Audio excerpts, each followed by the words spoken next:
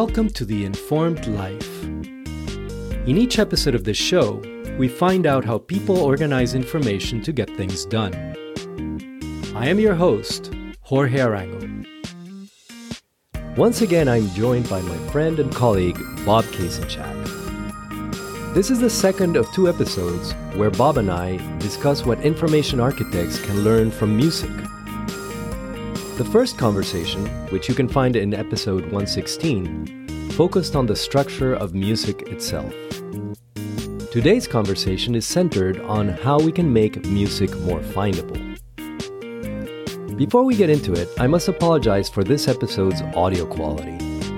I realized too late I was using the wrong microphone to record on my end. But stick with it nevertheless. There are insights here for anyone working with any type of information, not just music. And now, Bob Kasenchak. Bob, welcome back to the show.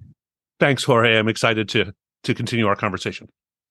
I always know that a conversation is fun because at the end of it, I feel like, man, I wish we had had more time. And our conversation last time went in an unexpected direction, and we both said, you know what, maybe we should do a second part to this, and here we are. And it left me smiling. So yeah, same here. It was uplifting. And just now, before we started recording, and we were trying to revisit what we talked about in that conversation, you said something that I think captures it perfectly, that last time we talked about music as information. And what we would like to focus on today is more the information about music. So I'm going to try to articulate it, perhaps for folks who might not have listened to the other episode. So music conveys some kind of emotional tone, impact, content. I don't know, right? You feel something when you're listening to music, right? Right, but it's very culturally encoded, and it's not objective. So that information that's encoded in music, intellectual and emotional, is context dependent. In the same way that we don't understand the emotional content of the music of a culture we're not familiar with. Someone who's not familiar with our culture might be confused why we all get the same emotion out of Beethoven. As with all information, it's contextually dependent, right? Right. So that's like the information that music provides, or music as information. But then there's a question of, well, how do you know what to listen to? How do you find music, right? Mm-hmm. And that is perhaps the other side of this coin, this idea of information about music. Right. I mean, and this has been brought, sorry to interrupt, this has been brought to the forefront in the past, I don't know, couple decades, where music consumption has very much changed from physical media to non-physical media, digital cloud-based services, things. Old people like us probably still like our physical music media. But a lot of people, especially younger people now, an entire generation, access their music as content through streaming platforms and YouTube and other things. So that brings us to an environment. So searching for music has stopped being and you and I probably remember going to the record store and flipping through the bins we've already flipped through 100 times because this week there might be something new in our favorite artist or in a genre or something. And so now in a record store, there's a certain amount of very broad slice genre. It's like classical, jazz, rock, and or pop. And then maybe 25, 30, 40 years ago, you started seeing maybe a hip hop or rap section. But it was very broad swaths. And in that, they're just alphabetical by artist. And God, I mean, if you get into an artist and someone's actually alphabetized the albums, and then you're not in a record store that I was in. But now, just like any other sort of searching for through large bodies of content, which we're used to doing for text-based things, documents and whatever. Now this is the way that music is accessed. And so it requires, and has required, but still requires, because I don't think anyone has it perfect, a rethinking about how these things are organized. And as we know, like what one of the entire reasons that you and I exist in the industry that we exist in is because free text search is inadequate, right? Free text search just isn't going to do it. You have to have clean, good, standardized, consistent metadata attached to things, which means we have to agree on what artists' names canonical versions are and have alternate versions encoded. We have to agree on what genres are, which is a whole conversation we could probably have. We have to, or at least pick a lane and stick to it as to what genres are, so that we can try and find what we're looking for. And the sort of phenomenon of the single search box before you get to an advanced search page with filters where it's like artist, date, album title, year, whatever, you just have the Google style single search box, and you need to be able to type text strings into that search box, and it has to parse out whether you're asking for a genre, an artist, a song, an album, or whatever. Like I said, once you get to an advanced search function, it's faceted and filtered, right? It's easier to do. But parsing stuff in that single search box, like that's very difficult when you're searching what is effectively a half a dozen or more metadata fields at the same time. Well, and there's a prerequisite there, which is you are trying to map a nonverbal information, the music itself, to text, right? To some kind of verbal description. And I'm thinking of Google has this feature where if you have an image and you don't know what it's called or what it is, you can search by the image, right? Like it's not something that you type on your computer because you can't type it's an really image. cool, actually. Yeah, it is cool. And I guess in music, the equivalent would be something like Shazam, that app that Apple acquired a while back, right? Where you hold up your phone and it listens and it goes, this might be, this song by, I don't know, Dua Lipa or whatever, right? Right. But I think there's actually two things at work there. There is, I am given to understand, I am not an expert in this area, but I'm not sure whether Shazam's listening to the music or whether it's listening to a silent track of information that actually is encoded in the music that gives some of the information about it. Oh, okay. Can we unpack that? That's a sort of So distinction. I would need to research this, and I hope I'm not just making stuff up, because I don't think I am, but I believe that one of the ways, and this again, as usual, was invented for a commercial purpose, but then repurposed for something like Shazam. The way they track how many times your song gets played on the radio and therefore how much you're owed for your rights and stuff is there's like a silent bit of data underneath, as it were. That's a metaphor, obviously, in this case, but underneath the track that is silent to humans, but that is machine readable, so that they can actually literally track how many times things were played. And it's not clear to me if things like Shazam are listening to the snippet, because you're in a noisy bar and you hold your phone up and Shazam is like, that's Dua Lipa or whatever. Like, did it really parse that out, or is it actually accessing the? I don't know the answer to that, but I know that sort of thing does exist. There's like silent machine readable metadata encoded in the audio tracks. There's a signal there that is in a spectrum that you are not attuned to, but the phone is, right? Somehow. That's my understanding. Again, we should fact check ourselves on this before we publish it, but that's my understanding. Is that so recording it on the podcast might be a way of fact checking it. So if anyone listening in knows what is, we'll crowdsource our fact checking. Yeah, just let us know.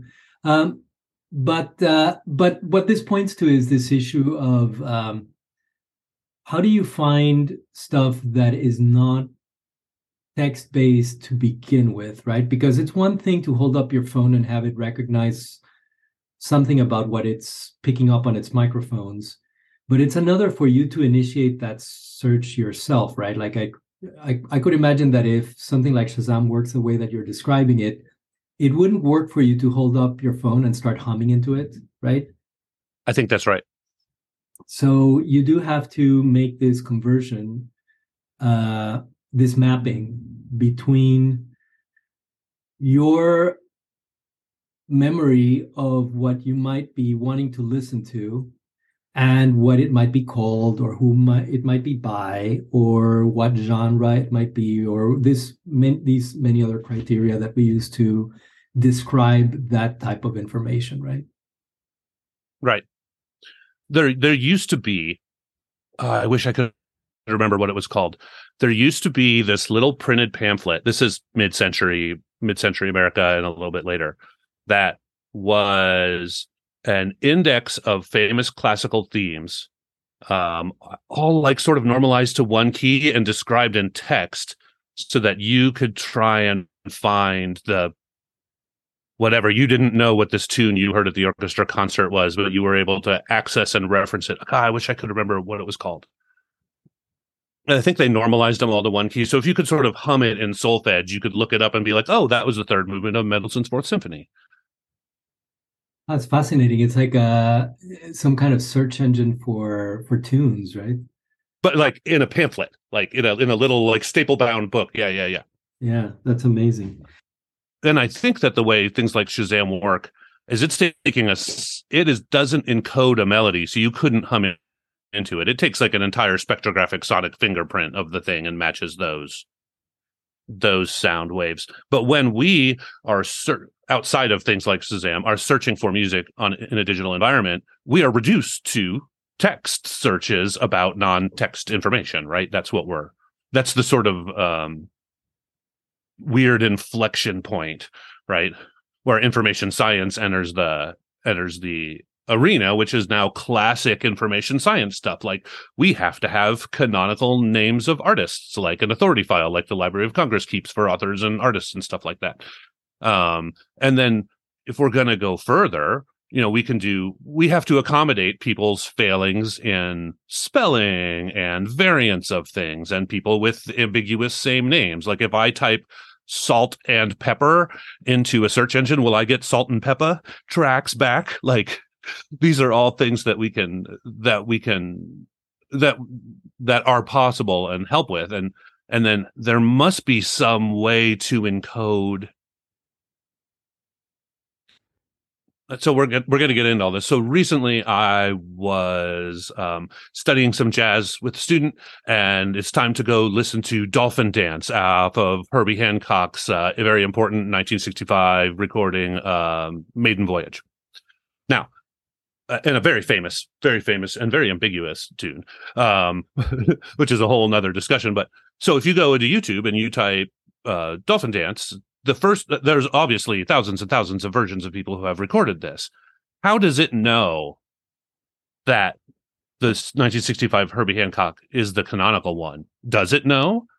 Or is it just the one that's been listened to the most? Like, why does it float up to the top of the search results instead of some guy's basement solo guitar cover of it? Is it views? Is it ratings? Or is there a metadata encoding that says original version or first version or something like that? Like, how does it, because it got it right. The first thing that it served me was the original track. How does it know that? And I don't know the answer to that question, but because it could be via metadata or it could be via behavior. I wanted to circle back to the salt and pepper example, because just to mention the what I would consider like the canonical one in the music space would be probably where that period where Prince changed his name to that symbol. Oh yeah. Right. And then at that point, like our keyboards do not have that symbol, right? So no, you cannot, well, not most of us. I know people who probably might commission one because they love Prince so much, but and you also can't dictate it, right? Like you can't tell your phone, you can't speak that symbol. It literally is a glyph that has no phonemes associated with it, right? So yeah. So in such a case, I would imagine that you would have to have some kind of metadata in the back end that or some kind of thesaurus or something that maps Prince to that thing, right? Right, because what choice are you left with if you need to assign an artist to a track or an album, a piece of audio content? Um, I don't know what else you would do. Like you still have to equate it to Prince. That's probably the text string that people are going to type. Yeah, that's a fascinating example. Well, one thing that this makes me think of is part of the reason why I wanted to have this conversation with you about music, and this is only becoming evident as we're having the conversation, is that music might be a type of information that a lot of people are familiar with, a lot of us Mhm. interact with. It's a big part of our lives. And it is, when you start thinking about it, it's pretty complex, right? And we're talking about some edge cases like Salt and Pepper and the artist formerly known as Prince. Those might be edge cases, but even within kind of like quote unquote normal situations, you might run into weird conditions, right? So I'm thinking there, for example, there are artists who, well, taking a step back, the way that a lot of us consume popular music is through this construct of there's a taxonomy of genres. There are artists who record music within a genre, maybe Mhm. within a couple of genres. Those artists release works that might be packaged either as singles or tracks or compiled into things like albums, right? Mhm. So I think that we have a mental model in our minds about how this taxonomy works. And what's becoming evident in this conversation is that while that might appear to be a fairly simple construct, there's actually all sorts of weird situations. Mm. And I'm thinking here of an example: artists who release albums that don't have unique names. I think Peter Gabriel's first four albums were called Peter Gabriel, right? All four of them. I believe so, Interesting. and they've been they have a nickname like they and like fans call them by their but fans have assigned names to them based on their covers. Like one of them is called Melt because Uh-huh. it's like a photograph of Peter Gabriel's face kind of melting. But I think that formally they're called Peter Gabriel. And Interesting. and then what do you do with that, right? Like because if you have an artist who has four albums that have the same name, then that creates a challenge when presenting that information, right? It places a bigger onus on things like the album art or whatever, right? Well, and on the user, so the first thing that strikes me is like, and I guess I always thought that album was called Melt, so I know that. Uh, I I think the first thing I would do would be to try and differentiate them by year of release, but that really puts an onus of a deep catalog knowledge on the searcher. Right. I'm looking at you see now I'm I have to like fact check me live, right? So I'm looking at Peter Gabriel's discography on Apple Music, and the covers indeed just say Peter Gabriel for those first four albums, and Apple seems to have changed the names of them. So the actual name of the album says Peter Gabriel 1 Car, Peter Gabriel 2 Scratch, Peter Gabriel 3 Melt, right? And Yeah. I would imagine, but I don't think that the covers say that, the actual album art. Yeah, Um, so Wikipedia has them as Peter Gabriel, aka Peter Gabriel one colon car, Peter Gabriel, aka. So it seems like they, they literally were all just titled Peter Gabriel. right. And again, it might be that these are edge cases, but the thing is, like, these are not obscure artists we're talking about, right? Right. Prince and Salt and Pepper and Peter Gabriel are fairly mainstream. So these are exceptions, but exceptions that are that are highly visible, right? Sure, and like in a lot of cases, as I think we would both argue, the edge cases define the model in some ways. because it has to be able to accommodate them, even though you might not use certain elements or features of a model, an information model. In most cases, you have to be able to accommodate edge cases, which comes back to sort of the point we were going to jump off of, which is why does Apple Music need a separate app for classical? And I understand they're developing one for jazz as well. Is that true? I don't know about that, but I definitely had that on my list of things that I wanted to talk with you about. Well, it just segues into it from what we were talking about, because as we discussed last time a little bit, and I won't rehash it, but I've been in a situation where people were trying to stuff classical album information into a pop album information format, and they're just fundamentally different, both from the perspective of how you contain the information and what they're looking for, and in the amount of information that people are interested in and complexity. Pop music is a little simpler most of the time. And again, most of the time, people aren't looking for the composer of a pop work. No one probably knows who wrote Oops, I Did It Again. It wasn't Britney Spears. She's the artist of record. And there are actually several interesting covers out there of Oops, I Did It Again, which is a pretty interesting underlying tune underneath the pop veneer and production. But like, no one's searching by composer for that work. They're searching for artist. And even if they're searching for a cover, they're searching for the song and the artist.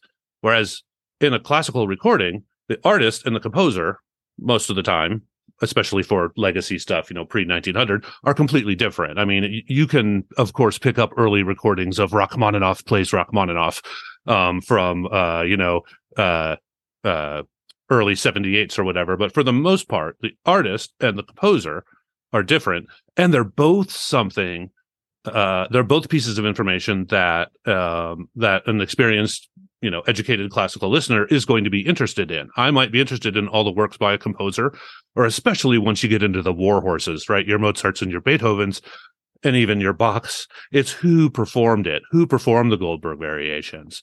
How many copies of the Goldberg variations do we have? And then you complicate the matter even further when you get to like a multi-movement work, and especially a multi-movement work for orchestra with conductor and soloists.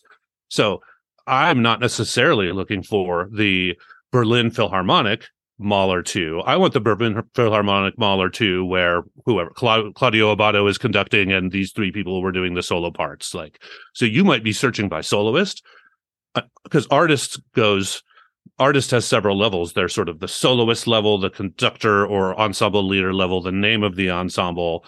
And then works are multi-movement in a way that, again, in general, we could pull out lots of edge cases in pop music. I'm thinking about Tales from Topographic Oceans or something, but like most things are not multi-movement works. And even say in a stage work, in an opera, you might have an opera. So that's the top level. Or even in some cases, you have a cycle of operas, and that's the top level. The Ring is 4 operas, the 4 operas in the Ring. Each opera has acts. Those acts are divided into movements. So whereas a pop song is sort of a unit, and we can talk about the sort of concept of the album going by the wayside and disappearing from younger people's mental models, but a multi-movement classical work isn't a unit, but you need to be able to tag at that level as well as all the way down to the specific movement ever. I want to find all the performances of La Ci darem la mano from Don Giovanni and then sort them by the 2 soloists who are singing them or whatever. So the things that people are interested in isn't just artist and track. It's a whole slew of levels of track and a whole slew of levels of artist, which it seems to me calls for or at Apple has decided, calls for a different search interface, because it's very hard to shoehorn that data into a interface for pop. And at the same time, if you did that, you would make it so unwieldy that most of the people looking for pop songs would have 70 fields they weren't filling out, and it would make an advanced search interface of facets and filters and drop downs like super cumbersome and mostly useless to people looking for pop music. Yeah, I remember when the Apple Classical app came out, I tweeted something like, this app exists because information architecture, basically. Absolutely. because you're dealing with a set of information that has metadata describing it that requires a different set of structures, a different organization, a different. The people searching for it have different criteria than the people searching for pop music, right? Just the degree of complexity when dealing with classical music. You mentioned the Goldberg variations, and where my mind went was there's at least one example of a performer performing that particular work, and I'm thinking of Glenn Gould, right? Where Hmm. there are two recordings in different years, and they are very different from each other. Hmm. There are some people who like one set of Goldberg variations by Glenn Gould, and people who like another. So even that level of taxonomy, it's like a work by a composer performed by an artist. Even the artist can have multiple versions, right? Absolutely. And you have to be able to take into account lots of things like um so a compilation album of pop music is still pretty um uncomplicated. Not all the tracks are by the same artist. Well, okay, we can accommodate that in a metadata model. But if you have and this is very, very, very common. Let's say you have a soprano making her debut album. She's not going to record an opera. She's going to record her favorite arias and songs from a bunch of periods and performers to show off her range and so forth. And so you're not indexing the entire opera Don Giovanni. You've just got La Ci Rem la Mano, and she's got a partner who's singing the duet, who's not the featured artist on the album, and you have to be able to. And your point about the Goldberg variations and Glenn Gould stands, and obviously, especially Warhorse pieces, the same artist will record different versions. People who are very into like conductors and their versions of symphonies will go to the same level of depth. I want the 1947 Wilhelm Furtwängler Beethoven 7, or it's not the 1931 or whatever. I made those up. I don't know if those are real. But yes, and so it's very important that you accommodate that level of information search. So on one level, Jorge, I want to be like, well, music's music. Can't we have one thing that, and like, we have to meet the users at their mental model, right? Yeah, and that's where I wanted to take the conversation next, maybe to start bringing it back home to people is how does this inform our day-to-day work, right? Because I'm assuming that most people listening in are not designing systems for people to find music, right? But I think that there might be things that we can learn from these situations. How does this affect our day-to-day work? Like, what can we learn from this? I mean, I think that's a great question. And I think that it has to do with user research and meeting people at their mental models. We have a very, I'm trying to figure out how to say this. One size fits all is not always a good approach. And no one wants to build 17 different interfaces to search the content in a, let's just say, content management system or a DAM or something. But maybe you need more than one depending on who the user is and what they're searching for. Maybe we can build a single one that has different states that you can accommodate. But that, I mean, the basic principle that we all need to have hammered into us, usually from some kind of profound failure on our own part, at least in my case, is that you can't just build an interface that has all the buttons you need and say, well, it has everything they need. That's not understanding the user. It's not meeting the humans halfway to the information. You can't just. We have to do research to understand the users. We have to understand what their mental models are and what their behaviors are. What actions do they take in the interface? What are they looking for? How do they pattern a search? And because it might not be the way that you envisioned it when you came up with it, and in my case, it almost certainly isn't the way I envisioned it. And of course, there are design best practices and patterns and other things like that. But mostly, what I think is that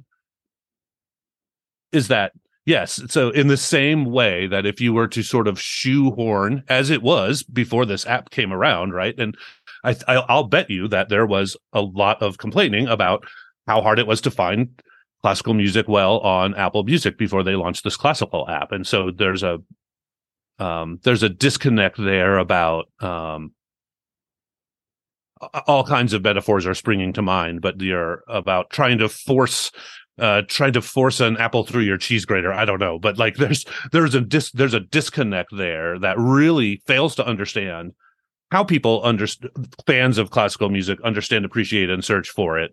And my guess is that it came to critical mass, or someone saw a marketing opportunity, or both, that prompted, because I'm sure this was not a cheap thing to set up, test, design, build, and implement and deploy. Well, and to be fair, I don't think that it was the first of its kind. There's another company called Idagio, which I've been aware of for a while, that does streaming of classical music. I suspect for many of the same reasons, and I might have this wrong, but I believe that that Apple's app was an acquisition. Oh, really? I didn't know that. But that might be wrong. I again, we're doing our research in public on here, the fly, by right? having people write in and tell us we're wrong. But then extrapolating from that, the other lesson that we might take from this, it seems to me, might be that as you do the research and find out how people think about the domain, you might find yourself having to redefine the boundaries of the domain you thought you were working within. So you thought you were designing a music app, and in fact, you're designing a classical music app, right? Because it turns out that music is too broad a construct. And if you try to design a thing that meets all models, you're going to end up with a pretty complex interface that doesn't do a good job for all of them all the time. Yes, and my suspicion is that it gets more weirdly and differently complex if you're to expand it to something like what is sort of generically called world music, which unfortunately means non-Western art and Western popular music. That music doesn't fit our paradigms very well either.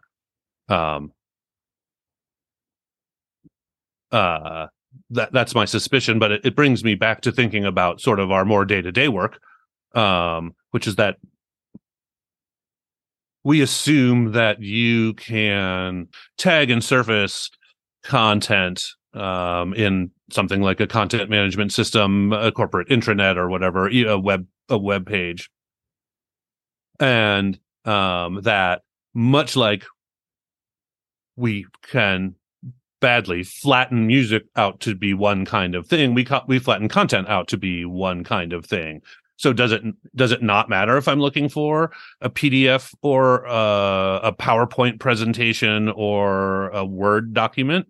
Now, there's obviously filters for content type, but I'm saying that maybe content type has more different kinds of metadata. I don't know. I mean, for a long time, as we were talking when we were setting up for this talk, the conundrum was like, well, how do I index my video? How do I index my video? And the answer was like, well, you get a transcription. I mean, that's how you index the video. That's where the text is.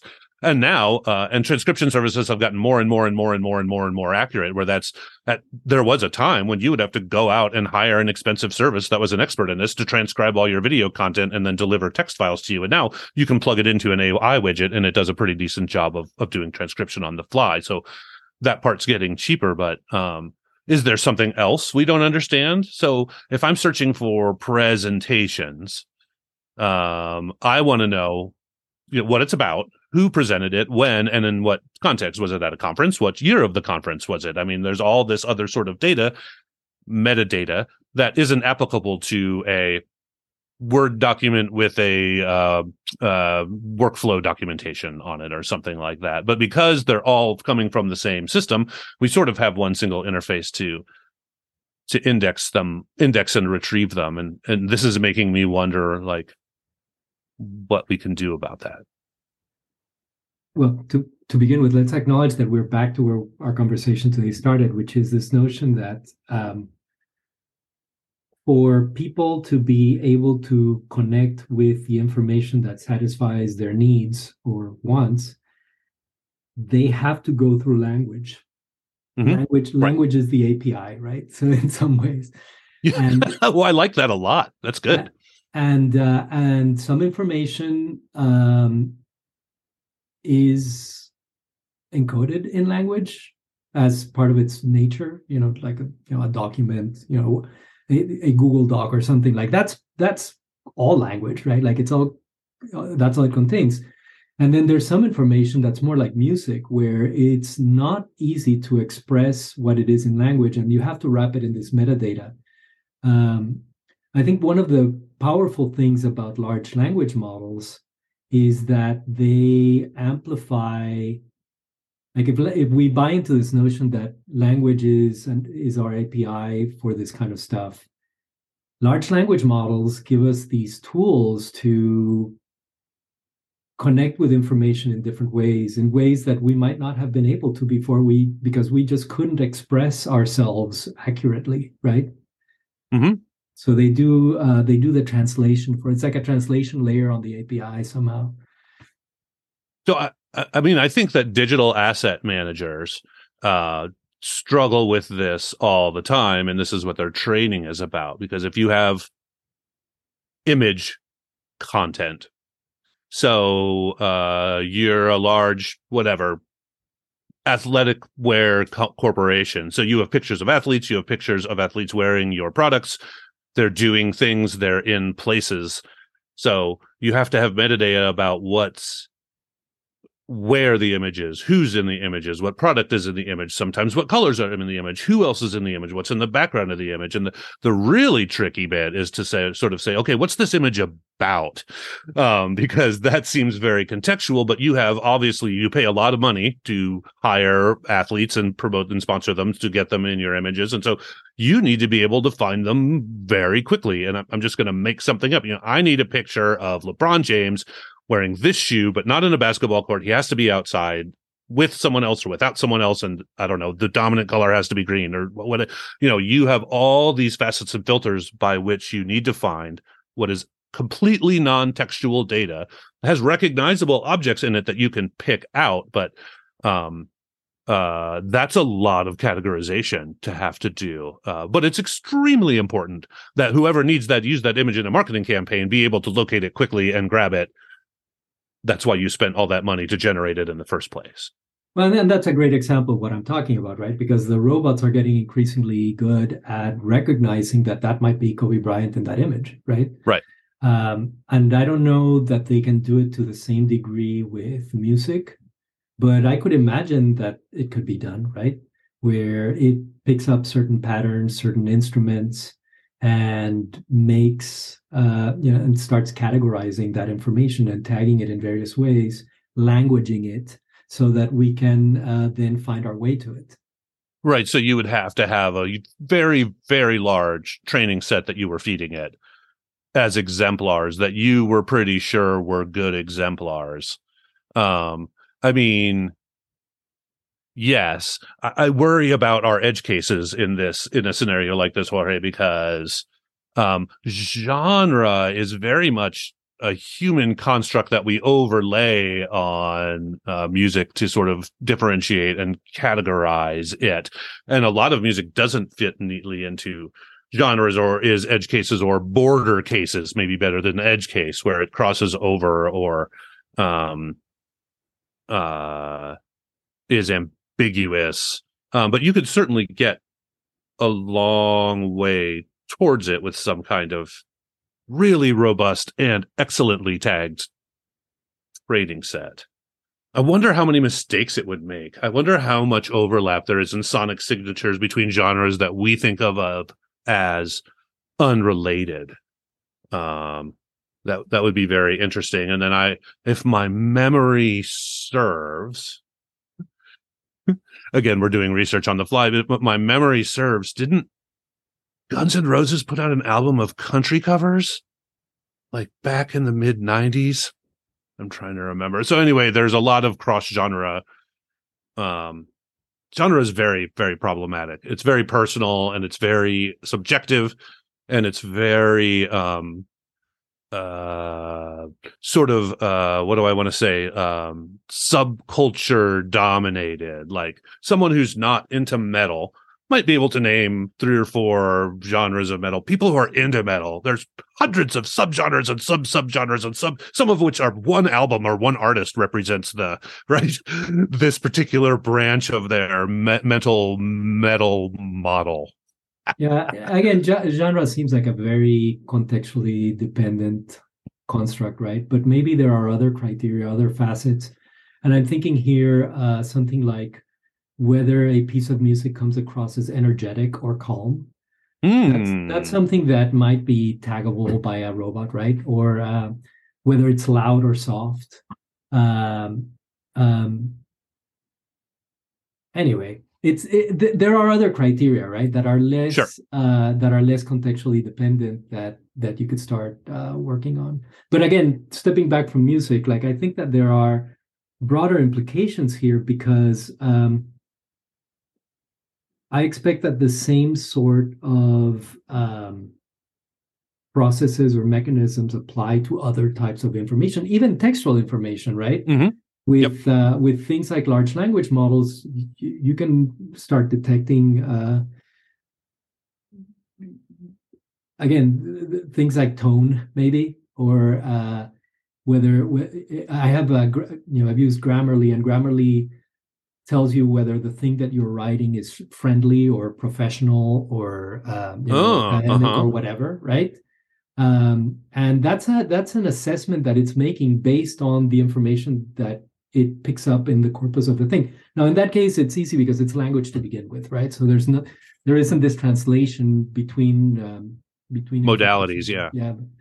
But I think that this is an important area for development, particularly for people who do the kind of work that you and I do for a living, namely organizing and structuring and tagging information in various ways so that people can find it and use it. I mean, the whole problem and opportunity of large language models is certainly fascinating and multifarious. It seems like every day there's a half a dozen new interesting writings that come out on what it does, what it doesn't do, what it should do, what it shouldn't do. And we have to understand it as, statistical, as stochastic. But there are certainly set things that it can do. So I wonder about this thing about tone.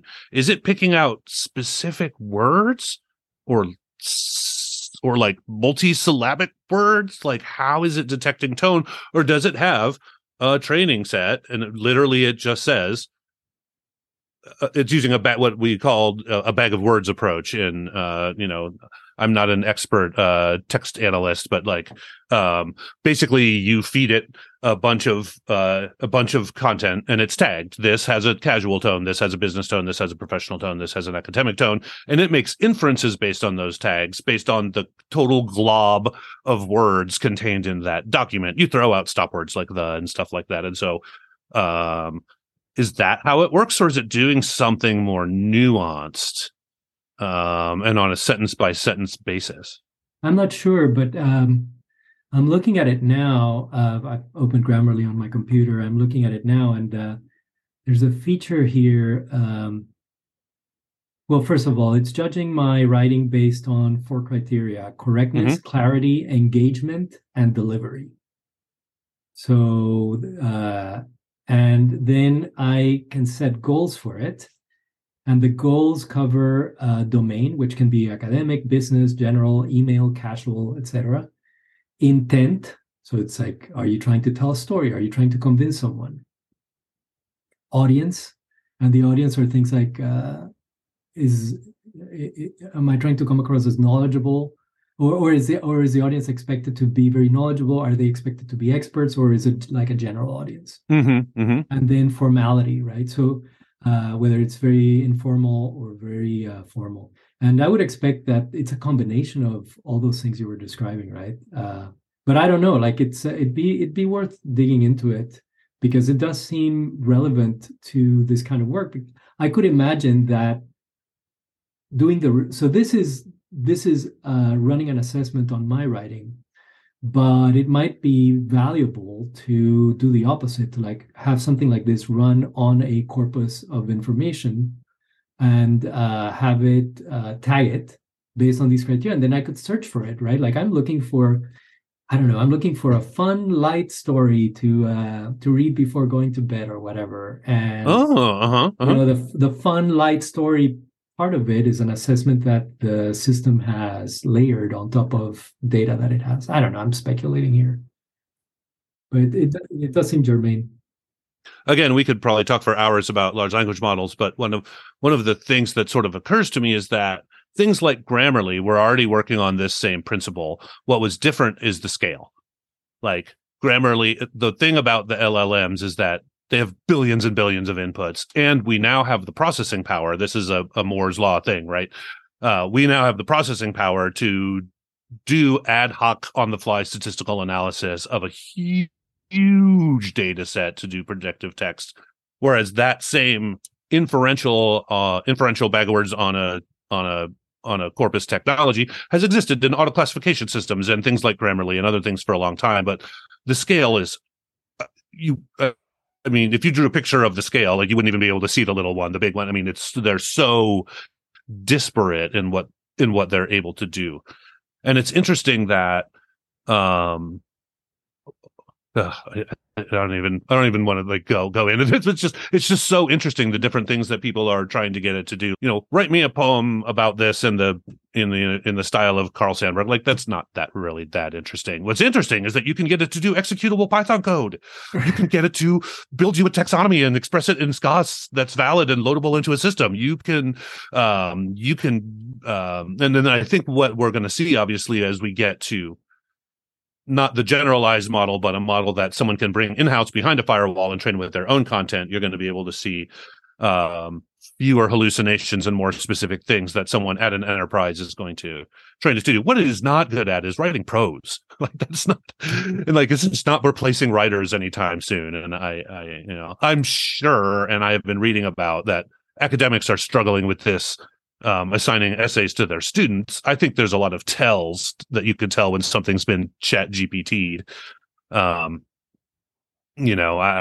sure that's a massive struggle, but it's just been so interesting the past 3, 4, 5, 6 months watching every week people scrambling to make sense of this, what to do with it, how to use it, how not to use it, what is it, what isn't it, and like there's just you can't keep up with the amount of content that's coming out. Absolutely. No, it's fascinating, impactful, and we're gonna have to put a pin on it because unfortunately our time is running short here. Maybe that's the prompt for a subsequent conversation. Listeners are gonna be like, "What?" They're gonna do a third thing, maybe, but it's been such a pleasure talking with you, Bob, about this, and hope we can get to do it again. Where can folks follow up with you? I'm fairly easy to find. I'm still on the Twitter platform at TaxoBob. That's an easy place to find me in DMA. You can find Bob Kasenchak on LinkedIn. I'm the only one there. The only other person in the world with my name is my father, and he is not on LinkedIn. So if you can spell it, you can reach out and locate me. And thank you again, Jorge. This is absolutely a pleasure, and we'll find a chance to do it again. Always fun. Thank you, Bob. You bet. And thank you for listening. As always, you can find notes and a transcript for this episode at theinformed.life. If you'd like to be notified when new episodes come out, please subscribe to my newsletter at theinformed.life/newsletter. And if you're enjoying the show, please rate or review it in Apple's podcast directory. This helps other folks find it. Thanks!